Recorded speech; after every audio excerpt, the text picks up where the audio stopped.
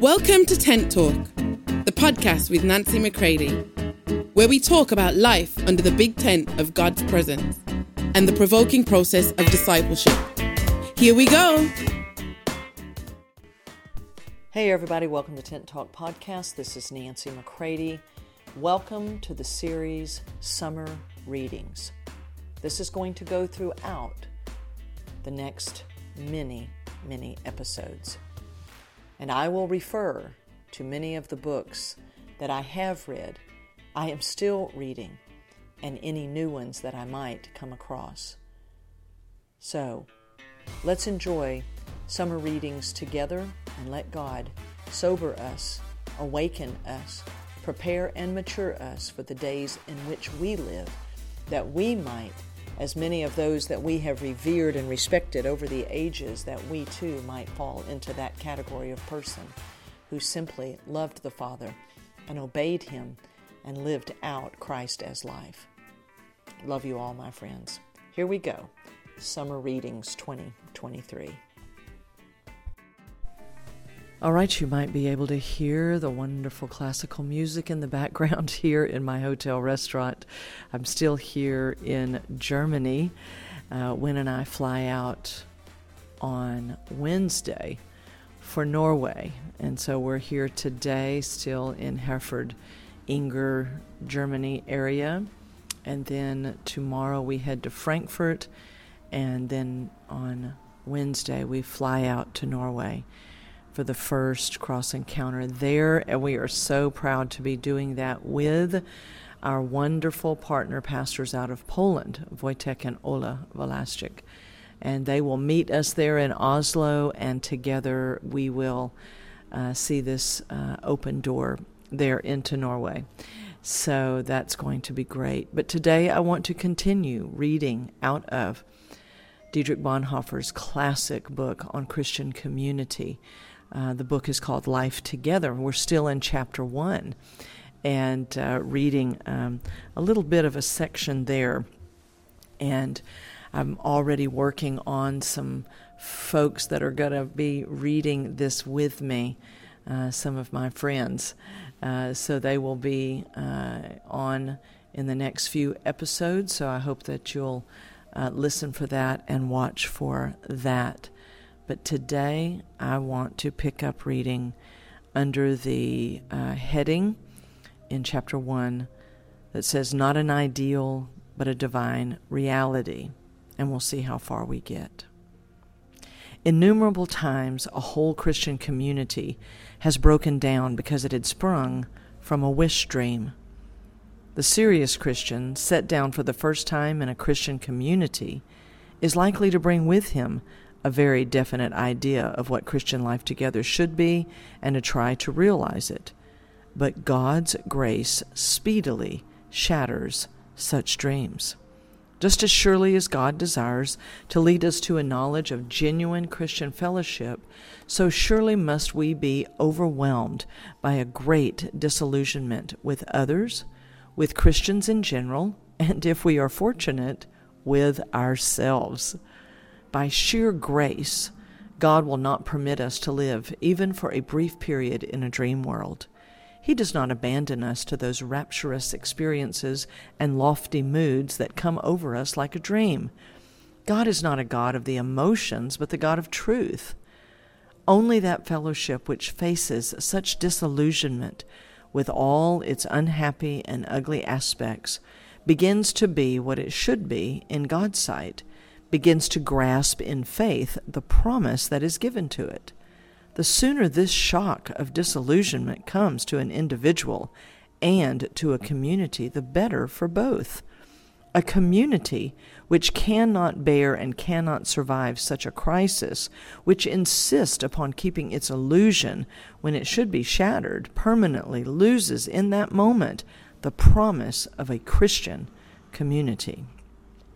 Sooner or later, it will collapse. Every human wish dream that is injected into the Christian community is a hindrance to genuine community and must be banished if genuine community is to survive.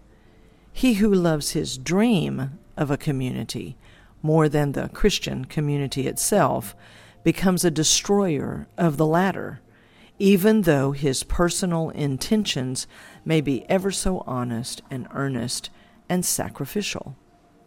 God hates visionary dreaming. It makes the dreamer proud and pretentious.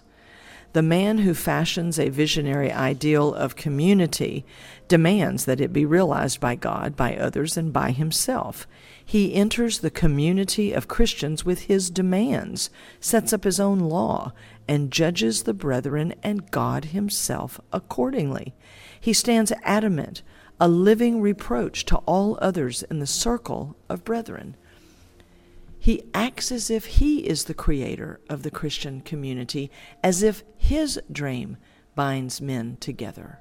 When things do not go his way, he calls the effort a failure. When his ideal picture is destroyed, he sees the community going to smash. So he becomes first an accuser of his brethren, then an accuser of God, and finally the despairing accuser of himself. Because God has already laid the only foundation of our fellowship, because God has bound us together in one body with other Christians in Jesus Christ, long before we entered into common life with them, we enter into that common life not as demanders, but as thankful recipients. We thank God for what he has done for us. We thank God for giving us brethren who live by his call, by his forgiveness, and his promise. We do not complain of what God does not give us. We rather thank God for what he does give us daily. And is not what has been given us enough? Brothers, who will go on living with us through sin and need under the blessing of his grace? Is the divine gift of Christian fellowship anything less than this? Any day, even the most difficult and distressing day? Even when sin and misunderstanding burden the communal life, is not the sinning brother still a brother, with whom I too stand under the word of Christ? Will not his sin be a constant occasion for me to give thanks that both of us may live in the forgiving love of God in Jesus Christ? Thus the very hour of disillusionment with my brother becomes incomparably salutary, because it is so thoroughly teaching me that neither of us can ever live by our own words and deeds, but only by that one word and deed which really binds us together, the forgiveness of sins in Jesus Christ. When the morning mists of dreams vanish, then dawns the bright day of Christian fellowship. Now I'm going to close here for today's summer reading, but my friends, you must listen to this again. You must listen to the provoking simplicity within these words. How many times has fellowship been broken because we became disillusioned, because our own dream of what the body of Christ should be came crashing down, because we suddenly found out that somebody wasn't perfect. Now listen to me carefully. I'm not saying that there's not a place and time for being separated out by God himself. There's a difference between separating and dividing. The enemy loves to divide, but God will separate us out if there is a body that is knowingly abusive, is knowingly narcissistic, meaning on self, and that it is building a man's kingdom and many of these other things. So we have to be maturing enough to understand the nuance. But my friends, when we're just simply in the daily living out of what it means to be his and to be dependent upon him as our source, and then learning what it means to be interdependent upon each other as the body of Christ was meant to be. You know, I've been saying this a lot lately, is that, because I really want to promote this, is that I believe that especially the discipleship that we're doing and what it's breeding and bringing forth in people right, is that there is a depth of fellowship that the body of Christ oftentimes does not experience when we aren't really living this way of life, right, where we're getting free from our own flesh. So therefore, if I know my own flesh can't do anything, I'm certainly not putting demands on yours. That if I know that I am who I am in Christ, therefore I cease comparing and contrasting myself, coveting, envying, backstabbing, gossiping about others, and I begin to live in what personal obedience to Christ looks like for me. And that will begin to shift the entire way the body of Christ functions if real discipleship is happening. We're not just where we gather together in small groups and fellowship and think, oh, this is great. No, where we actually allow God to let us walk in the bond of Christ, that the only reason that we're together is because of Him and for Him and by Him and in Him. And that we begin to relate to one another as who each other really is in Christ. First of all, that means who, like if I'm relating to you, is who you are to Him. I don't get to just do anything with you that I want, treat you any way I want, right? You belong to Him. Whoa, wait just a minute. Right? And I belong to Him, so therefore, right, the way you relate with me. And this becomes our habitual way of life, that we're learning of Him from Him. And we're not here trying to just, as Dietrich Bonhoeffer provokes us to think in the opening of today's reading, we're not just living according to our own wish dream. I have written in my book, because what I call it is a fantasy fellowship, where we come in and we've got our own ideas of what church should be, and therefore we start trying to create it according to that. No, God has a means and a way in which He means to raise up His sons, His bride, His body, His temple, and it will function as He has called for. Right? This is why what A.W. Tozer says is so important, is that it's not that we're trying to get in tune with each other, but it's like having a tuning fork and 100 pianos, and you get each piano in tune with that tuning fork. They will automatically be in tune with each other. So I'm not trying to get in tune with you. I'm in tune with the Father through the finished work of Jesus by the power and person of Holy Spirit. And then you are in tune with Him, and God puts us in relationship, and He does the tuning, right? He brings these things about supernaturally. We can't do that just by sitting around a table and deciding we all believe the same thing, therefore we now have, right? What actually oftentimes God is telling us to avoid is cliques and factions and divisions, because that's where cliques are where I just hang with people I like, that are like me. Right? And cliques and factions where, this is our way, divisions where basically people fellowship based on usually what they don't like. So they all gather together and criticize somebody, and then that's what unifies them, is their dislike of the pastor, their dislike of the vision. So I don't want to get too deep into all this, but we've got to begin to read. Now remember, these books that I'm reading, they're not the Bible. Right? We must go to the Word of God to test all of that. But it's a provoking reading that causes us to realize, rather than me criticizing everybody in the body of Christ and how they failed me and how disillusioned I am, it's like, wait a minute, why was I looking for some perfect utopian community in the first place?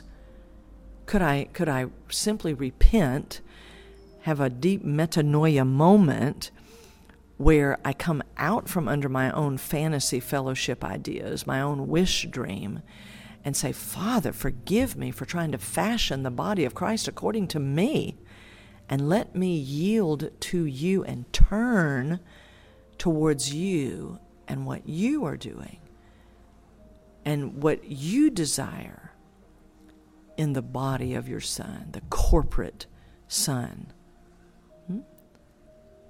And let me tell you, my friends, this is not going to happen overnight, But this is why in the summer readings, this is going to it helps to start busting up some of the things where we have, gone from one hope of utopia to another.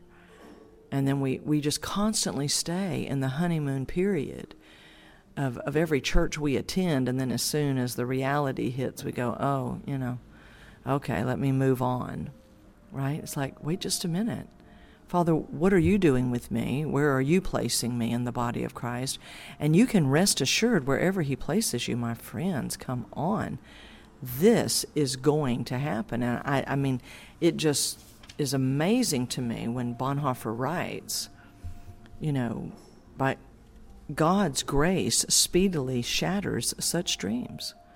Just as surely as God desires to lead us to a knowledge of genuine Christian fellowship, so surely we must be overwhelmed by a great disillusionment with others, with Christians in general, and if we are fortunate, with ourselves. By sheer grace, God will not permit us to live even for a brief period in a dream world. This is amazing. So often, God is trying to set us free, and we don't realize it. Why did I come in thinking everybody was going to be perfect? Why did I think I was the standard? Right? So this is where we allow him to awaken us. So we're going to stop here. I pray this is enough for you to think about today. And then in our next episode, I'm simply going to continue reading out of chapter 1. So I do love you all, but not because I think you're perfect. I love you because I've been loved by him. And I want to love you as God loves you, to see you as he sees you, not put demands upon you that I know I can't even keep myself. But I know that I can live as Christ, and so can you. And let's get on with the business of letting him really raise us and his life within us beginning to mature. Don't live on the rocks, my friends, the jagged edges of the rocks where your faith gets shipwrecked and you're there just split in pieces in the disillusionment. Disillusionment must come, but my friends, we don't remain there. We begin to come into the true reality of the body of Christ. So let's come to him and let him deal with us as his own. Love you all. For more information on Nancy, please visit nancymccready.com or follow her on social media at NB McCready.